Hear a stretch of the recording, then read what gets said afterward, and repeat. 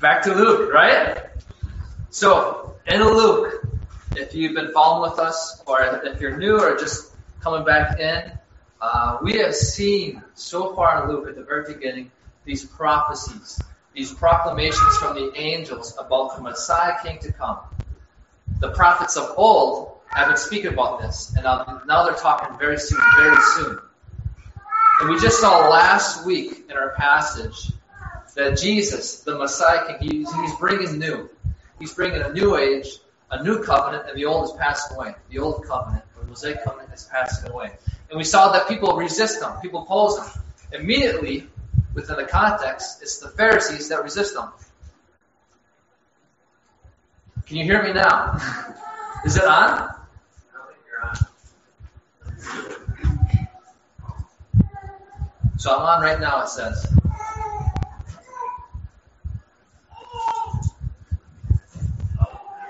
Good? Sorry about that. So coming back, we saw Jesus the Messiah King coming. He's on the scene now. And people are resisting him. And then in our passage today, we see there's a large following that's after him. You see him with the apostles. You see him with these different disciples. It's not surprising, as we've seen throughout the Luke so far, that the word about him being spread. His teaching is unparalleled. He's literally healing people. And so a lot of people come to him. Like, no surprise there. And he has this large crowd. He chooses the 12 apostles. He even ministers to the people. And then what does he do with this large crowd? He divides them. He separates them.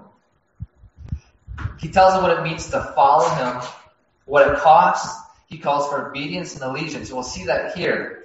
So this passage, as we're coming here today, as AJ was kind of sharing, there's a lot of stuff going on in our world, a lot of things that we might get caught up in, or just not as focused as we are on life, on what we are about.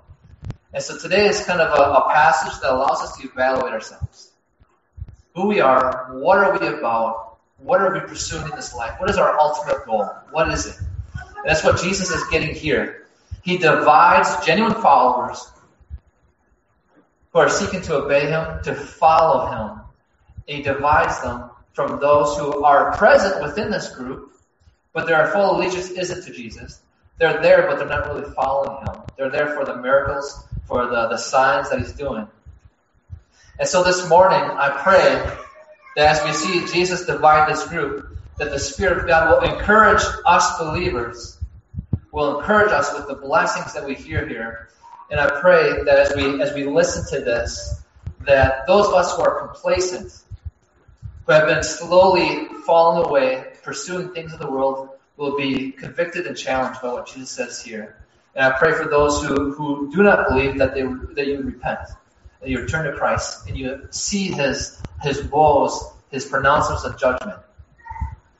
So as we look at today, continually ask the question to yourself, as for me as well, who am I following?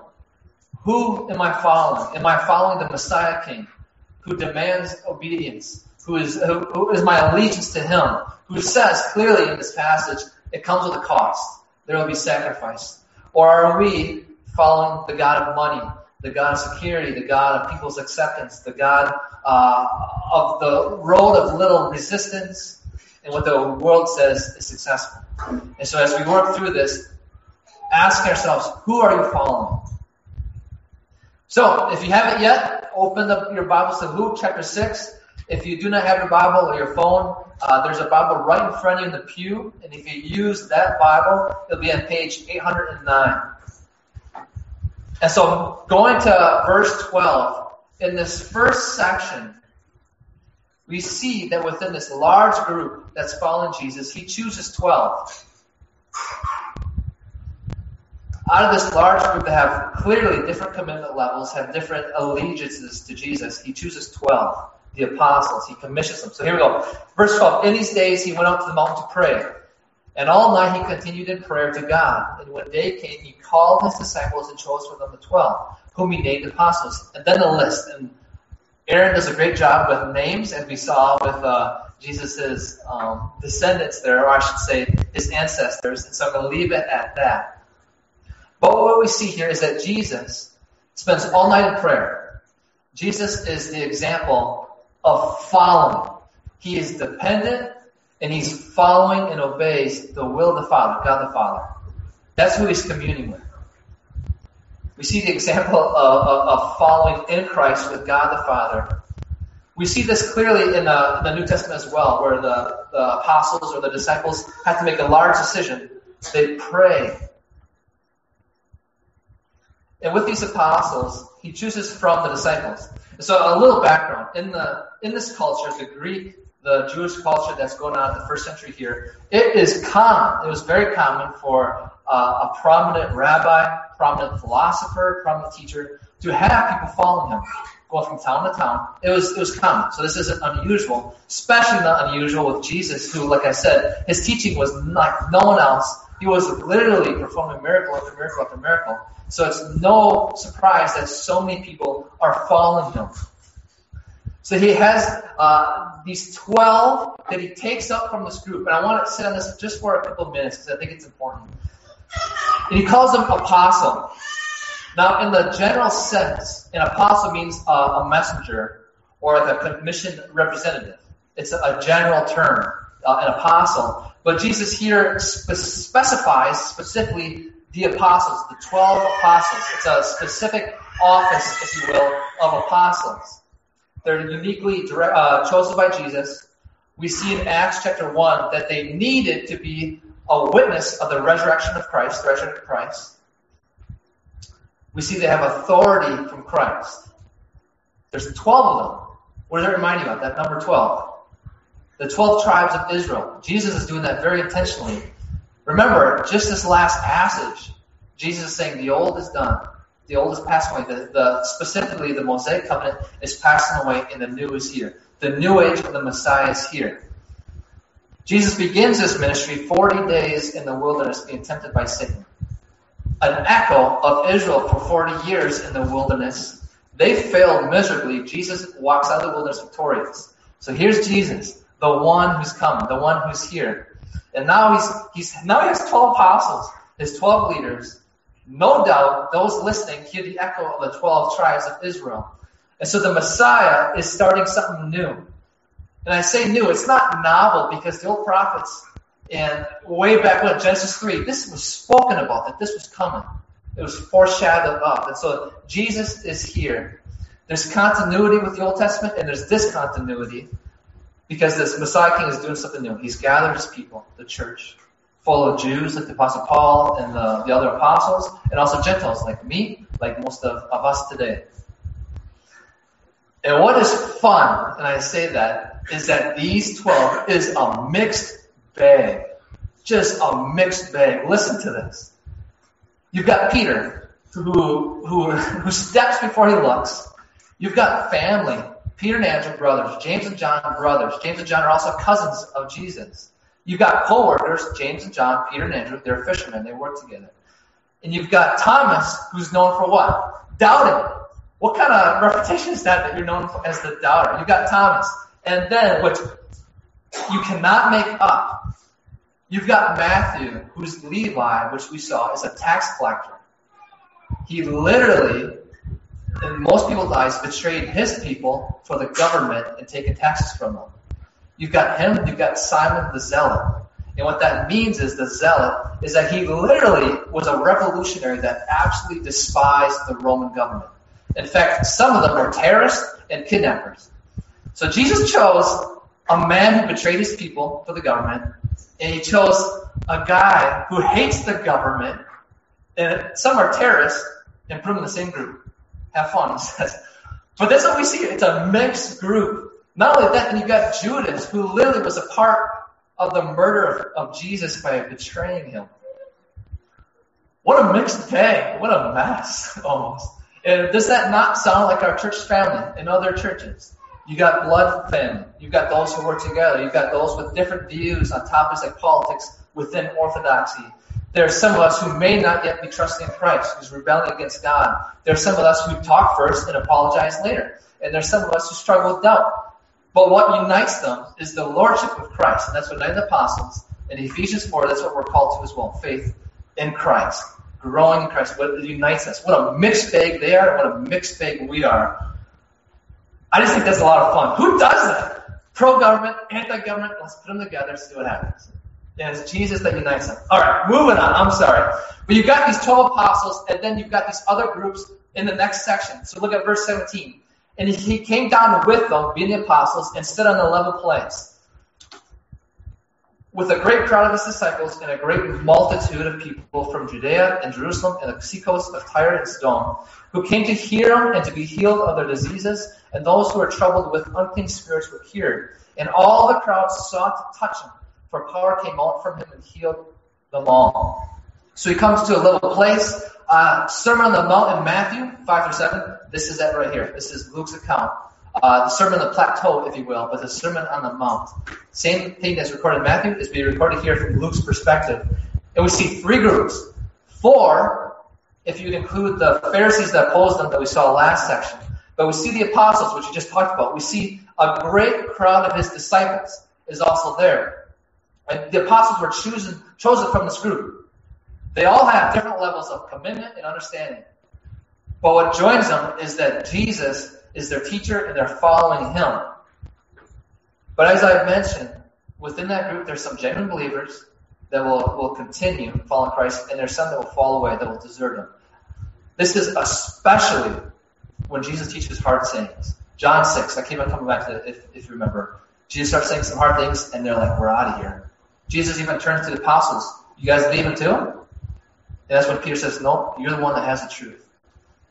Jesus says some hard things, and people turn away. John mentions this a ton. That some follow just for signs and miracles, but then they follow when Jesus starts talking hard. And then the third group, so you got the apostles, you got the great crowd of disciples, and then you've got a third group, a multitude of people from Judea and from a distant land, Tyre and Sidon. And interesting with Tyre and Sidon is that it's northwest of Galilee. It'd be modern-day Lebanon, if you're familiar with the geography of the Middle East. They're seaports. They have incredible immorality.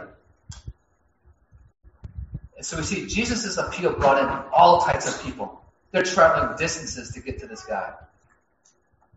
So that's the setup here.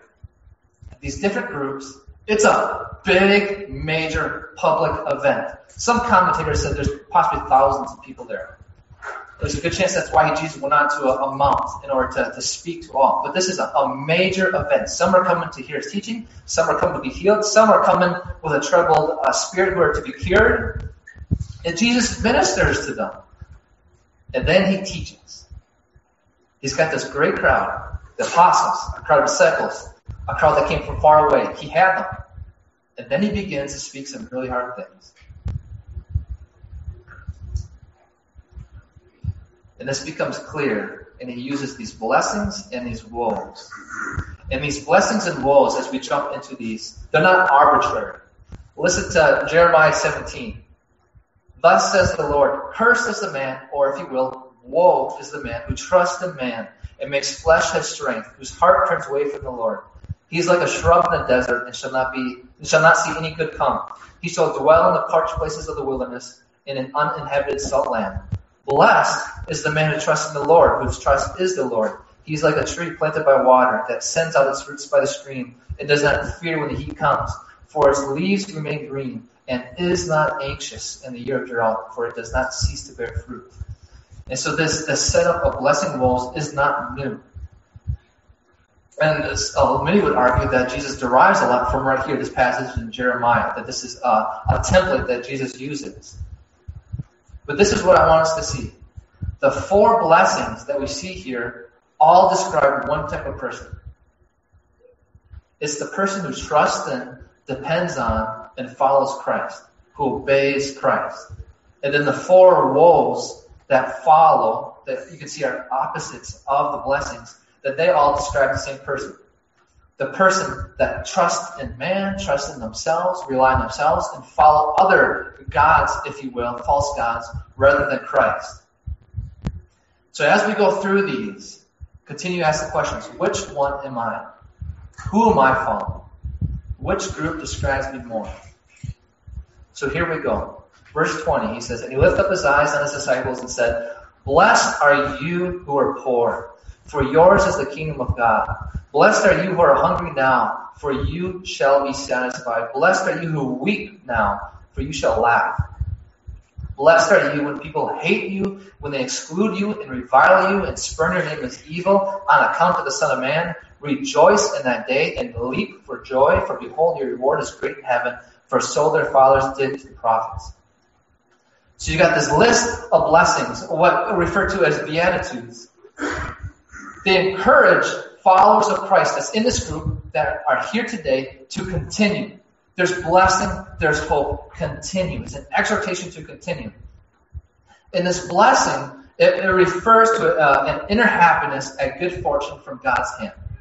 An inner happiness or joy at good fortune from God's hand. It is not the prosperity gospel, not at all. It's a promise of blessing now that continues and extends into the future. It's a blessing of the current attitude toward God and life, as well as an eschatological hope or a future hope. But don't miss this as we go through these.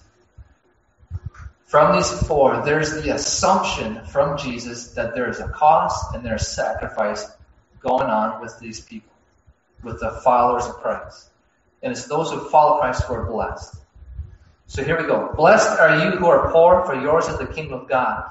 So if you were here earlier this month, we looked at Luke chapter 4, and that's when Jesus goes to the synagogue in Nazareth. That's when he pretty much kickstarts his ministry, and he quotes from Isaiah, I forget what chapter it is, but he quotes from Isaiah, the Spirit of the Lord is upon me to proclaim good news to the poor, and that whole passage. That's what he starts his sermon or his ministry with. And we talked about that last week, that many people misinterpret that passage as if Jesus came literally and primarily to help literally the poor, to help the literally captive. Not saying that that's not one of his purposes, but that was not his primary purpose. And that was very clear in the passage. The point that we saw there was that the poor, the oppressed, the captive that he listed there was imagery for spiritual reality. And that's what's going on here as well. Jesus isn't saying literally the poor are blessed just because they're poor economically. That's not what he's saying. It's a spiritual imagery for those that see their need for Christ and respond to him. The imagery is perfect because often those who are physically needy are the ones who recognize how needy they are spiritually as well and who respond and follow and obey Christ. So the imagery he uses is perfect. It's a great picture. As one pastor explains it, Christ promises those to be happy who, chastened and subdued by afflictions,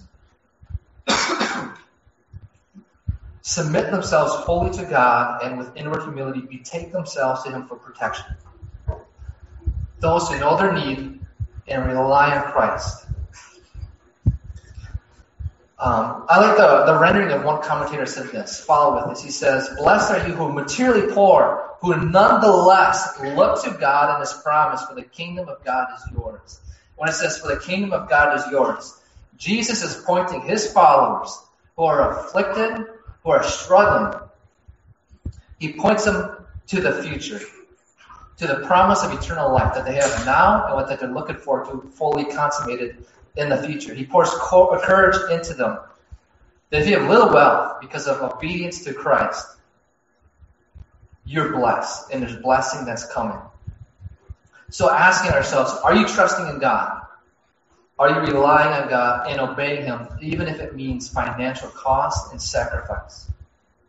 Jesus says, then you are blessed. Yours is the kingdom of God. Next blessing. Blessed are you who are hungry now, for you shall be satisfied.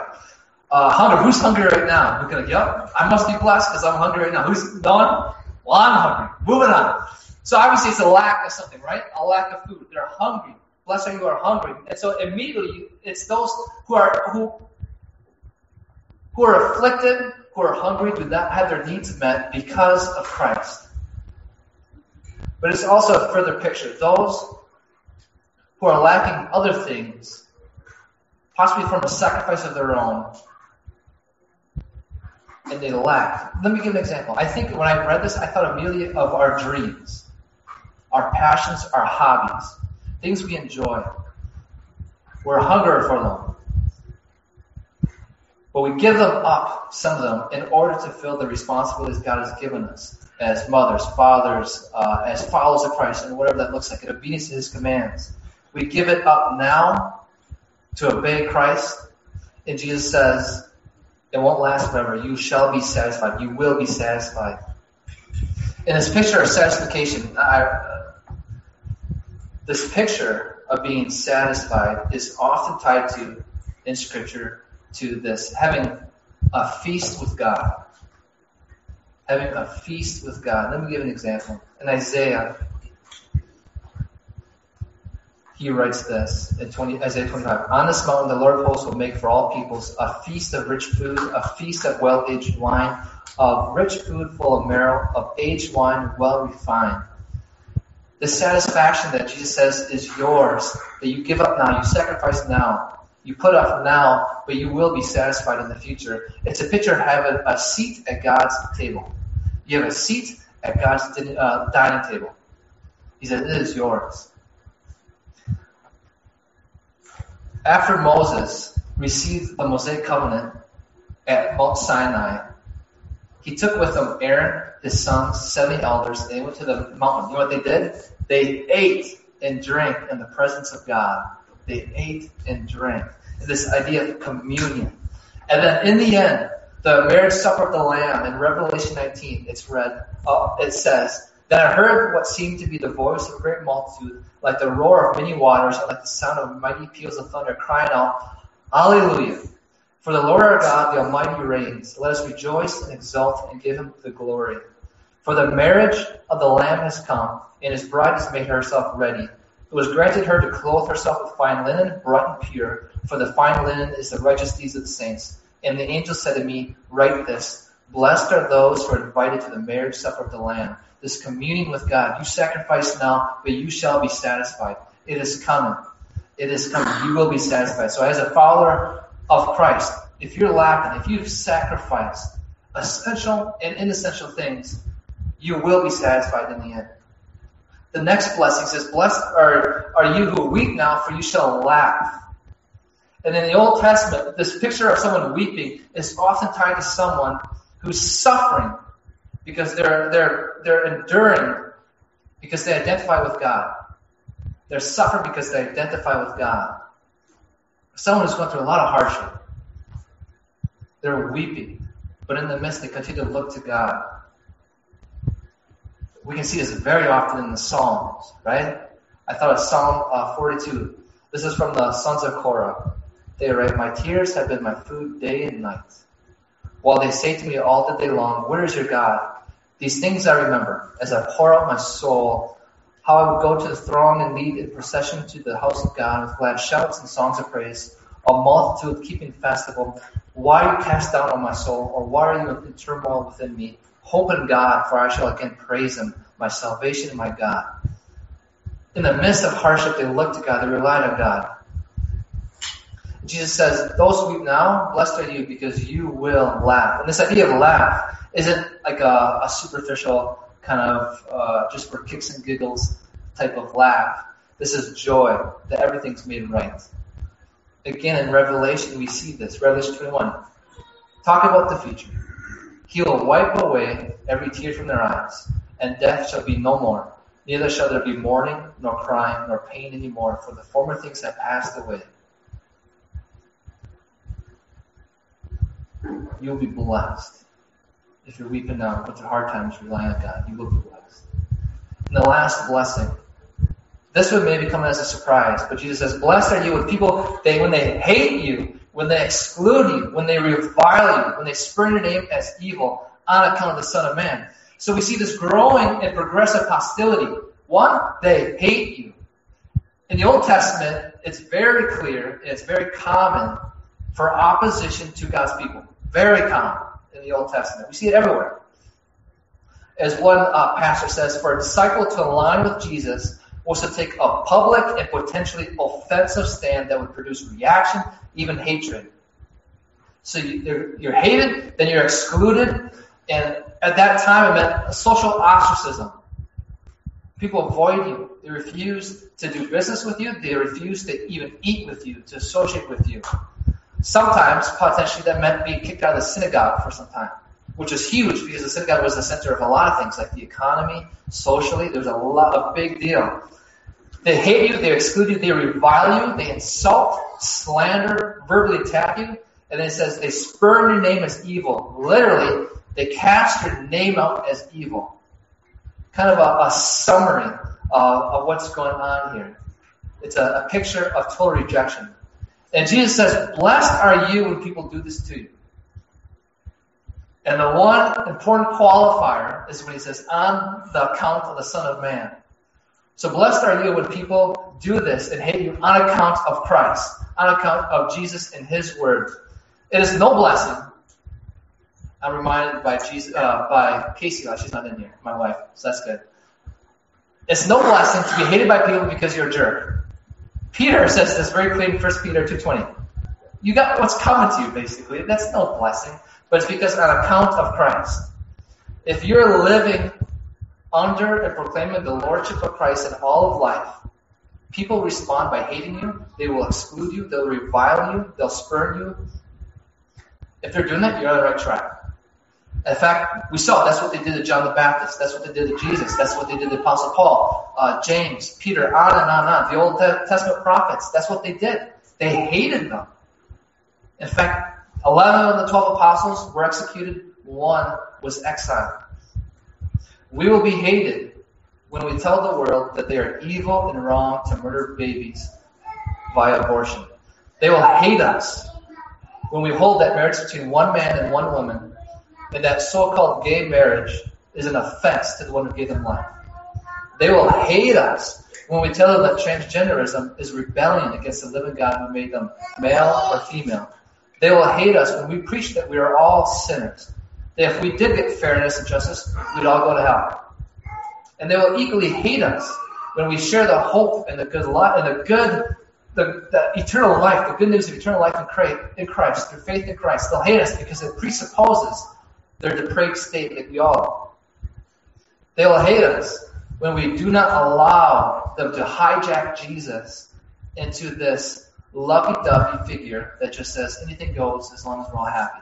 They'll hate us when we say that is not Jesus, not even close. They'll hate us when we declare that it's God's design for the husband to lead and the wife to submit within the household.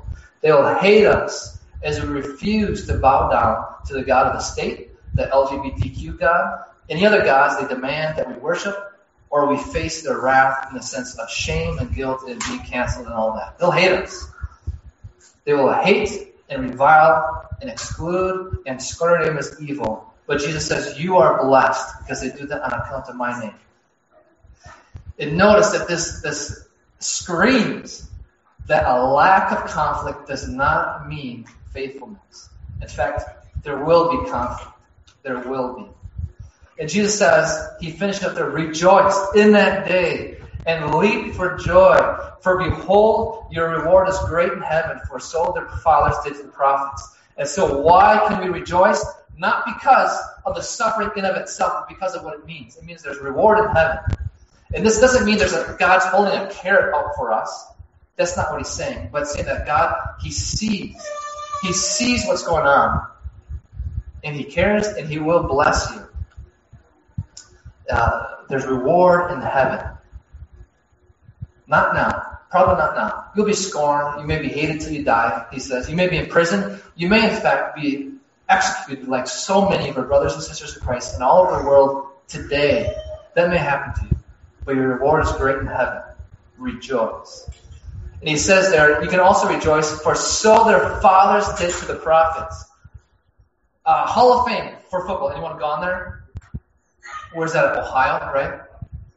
Hebrews 11, chapter 11, a lot of people call it the Hall of Faith or the Hall of Fame because we see this incredible list of men and women who have just did incredible things, amazing things for God. They had great, big faith. People like Abraham, Moses, David, Samuel. These people who just did so much. And Jesus is saying here, when you obey Christ, when you follow Christ and people hate you, your name's included with them.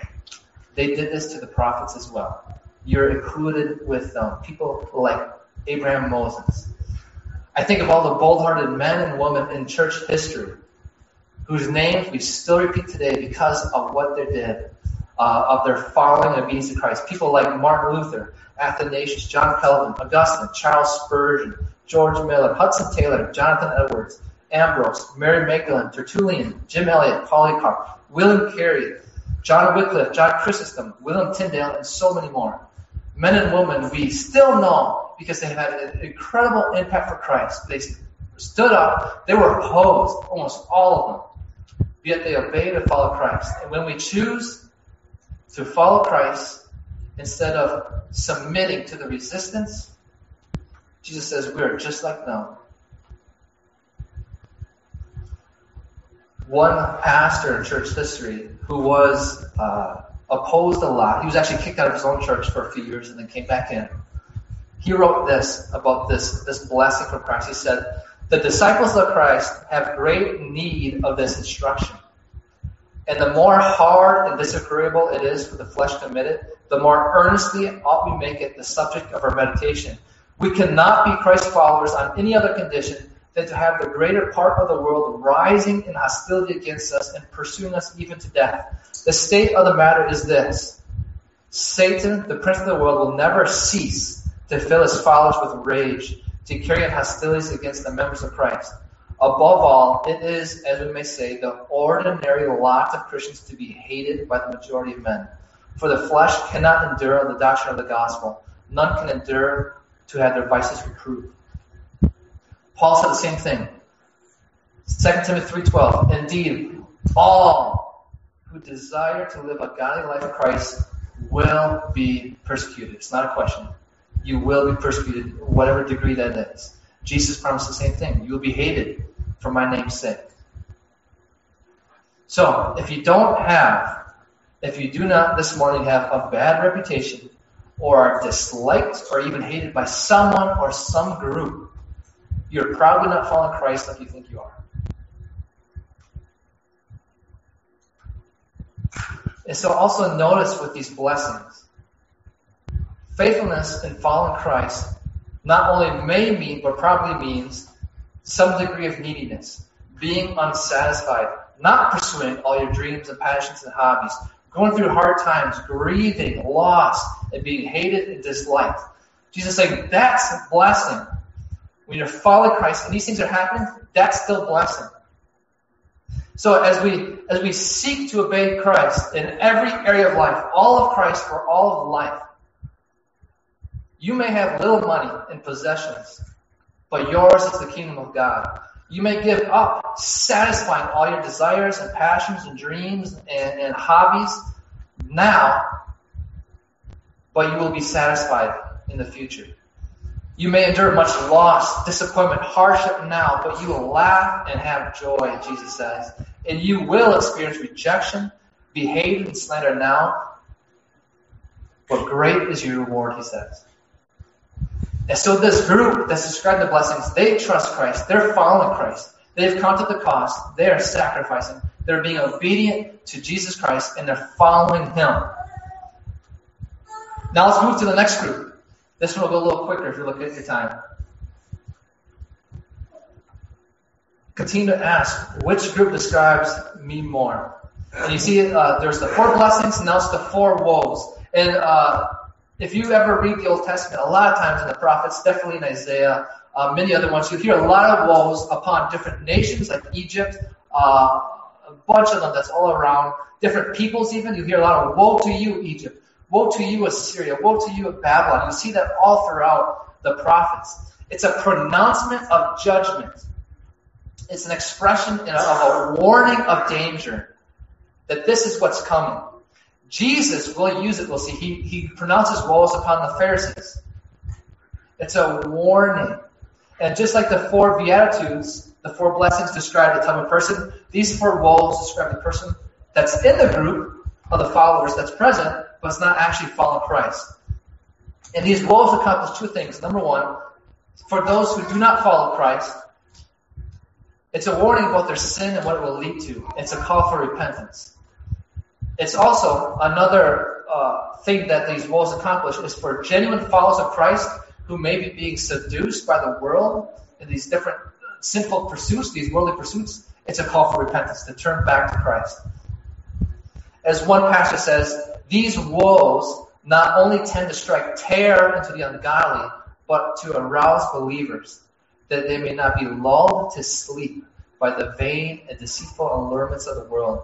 We know how prone men are to be intoxicated by prosperity or ensnared by flattery, and on this account, the children of God often envy the lost when they see everything go on prosperous, I can't even say that word, going well and smoothly with them. So here they are, these warnings, these woes. First one, but woe to you who are rich, for you have received your consolation. And just like the poor, the rich isn't saying, hey, just because you're rich, you have a lot of money, woe to you. That's not what he's saying. It's a generalization, just like the poor is an imagery of a spirituality. The rich is an imagery of those who have wealth and are so focused on this life and the positions for no concern for God's commands or for fellow people. That's what this is referring to. And Jesus says, woe to you, for you have received your consolation. And this strikes fear. This word for consolation, it's a technical, commercial term at that time, meaning it's the signing or accepting the receipt for full payment. So what is Jesus saying? Hey, woe to you, rich, because that's all you're going to get. You've got it. There you go. That's all you're going to get. You're not going to be blessed. You're not going to get anything from God when the time comes. Woe to you who are rich, who don't care about God's commands, who don't care about the other people around you who are needy. Woe to you, because that's all you're going to get. It's your loser trophy. In the light of eternity, that's the loser trophy. We see this with Lazarus and the rich man, if you remember that parable. You've got this rich man who's eating, has a lot of food. You got Lazarus who's on the outside. Lazarus dies, rich man dies, and it's reversed in the end. Whereas the rich man crying out for Lazarus. So if one of your highest priorities in life right now is to increase your money above what is needed and to get things, if your time and your thoughts are consumed about getting more, having enough money to feel secure, just getting the next thing, have you been so much more focused on your money rather than those God has not given so much? Woe to you, because you have received your consolation. The second woe, he says, woe to you who are full now, for you shall be hungry. You're full now. Those that don't put anything off, that satisfy everything. And I put it in terms of their hobbies, their dreams, their possessions. No desire goes unfulfilled. That's what they're pursuing. It's just fulfilling all my dreams, all my desires, what I want, these hobbies, I do them all. Without thinking of others or what God commands to do with their time and their money. They have it all. They follow the God of money, the God of security, rather than following God, Jesus the Lord. And Jesus says, you have that now. You're full now, but you will be hungry. You're full now, but you will lack when the time comes. The money won't last forever. The house won't last forever. The things you're pursuing won't last forever. So if you schedule your time, if you plan your money and build your life around satisfying all your desires and dreams and passions without thinking about them in light of God's commands, if you've never pushed off some kind of satisfaction of a desire or a fulfillment of dreams or desires, if you haven't resolved to never pursue certain things for the sake of your responsibilities as a mother, father, as a follower of Christ, woe to you. Because you seek satisfaction in this life, but you will not be satisfied in the next. Jesus then says, woe to you who laugh now, for you shall mourn and weep. And this laugh is not the same as the earlier laugh with the blessing. Where in the blessing, the laugh was joy. This laugh is a laughter of haughtiness, of being self-independent. that I don't need God. I don't need other people. It's a boastful, even a condescending laugh we see within this context. He says, woe to you who laugh now, for you shall mourn and weep. My dad used to say, growing up, he must have said often, that it's really stuck with me, that the worst feeling that you ever will feel is regret. Because you can't do anything about it. You just regret what's been done. So he says, woe to you who laugh now, for you will mourn and weep. And I just see regret. You will regret it. So if your ultimate pursuit is to be independent, not need anyone, to be secure with your money and possessions, without any kind of thought of God's commands and His ways, if you laugh and feel that you have it all because your barns are full, your bank account is sitting well, you look toward to the future of a great retirement, and you make even to look down on those who are struggling because you just focus on yourself, woe to you, for you will weep and mourn in the future. And then the last woe, Jesus says, woe to you when all people speak well of you, for so their fathers did to the false prophets. So Jesus literally says, woe to you when everyone speaks so good of you, that you speak so well of you. This seems like just the opposite of what we naturally think. He says, for the Israelites, the fathers did to the false prophets. They commended these false prophets. They accepted them. So if we're so concerned about what others think, and for them to like us, he compares us, Jesus does, to false teachers. Many in the Old Testament, they sought out false prophets to hear a message that they want to hear, which wasn't the truth. Seeking acceptance and popularity rather than faithfulness is the beginning of the end of your faithfulness and your effectiveness in God's mission. And I really believe this. If we are so concerned about what unbelievers think of us, that we start to dull down the truth, we start to be a little more restricted, we don't condemn evil as outright as what it is, that we don't hold up God's law to the lost so that it drives them to the cross, we might as well be dead. I'd rather be dead than be doing that and just kind of dulling things out, dulling the truth out. So if all your neighbors in your community speaks well of you, and there's no one that talks bad about you on account of Christ, woe to you, because you probably are not following and obeying Christ as you should. And look at these woes as we're coming to the end here. Notice this. Just because you have a lot of money and possessions does not mean that God has blessed you. It does not mean that God has approved of your decisions. If you have accomplished all of your dreams and have satisfied all these things that you wanted to do in life, these different passions and desires, you pursued all your hobbies, that does not mean that God is with you and that you're blessed. It might mean the exact opposite.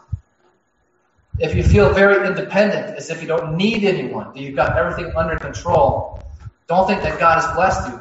It may be to the contrary. And if your neighbors or community all speak well of you, do not think that means you've been faithful.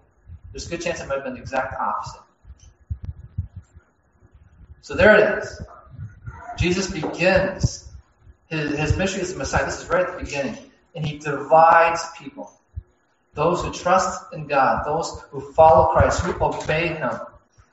And then those who are in the group of followers, but they don't trust in God. They're not really fully following Christ. They're not pursuing obedience in all of life. They're present, but they're following other gods. The God of money, the God of popularity, and so on. And so the question is, which group are you in? Will you trust God or will you not? Will you obey Christ, which will come at a cost, and there will be a sacrifice, or will you not? And so you decide. And so the call is this, and I'm going to end with this. For the unbeliever in this passage, for the one who's not following Christ, the call is to repent. You see the end game. Jesus is very clear. This is what's coming. Jesus is Lord, and that's good because he's a good and gracious Lord. And he died for you, and he died for your sin. And if you flee to the cross in faith in Christ, you can escape his judgment and receive mercy and unending grace, as Paul says in Ephesians. For the Christian this morning listening who has been seduced by worldly pursuits, who has been following the God of money, the God of security, the God of popularity, the God of independence. You are on the wrong side of history. You are on the wrong side of history. You're taking the easy road, which will lead to regret. And the call is to submit to Christ in all these different areas of life. And for the Christian this morning who may be lacking, who may struggle to make ends meet because their priorities match what God commands, who may be going through hardships and rely on God, who others may hate and slander because you proclaim Christ in all of life, take courage. And Jesus unceasingly says, blessed are you. Blessed are you. This is not all there is. Continue to obey Christ. Continue. You will be full. You will be satisfied. Stay strong till the end. In the midst of it all, continue because you are blessed. Those who obey Christ are the ones who are blessed. Those who are not following Christ, who are pursuing other gods, woe to you.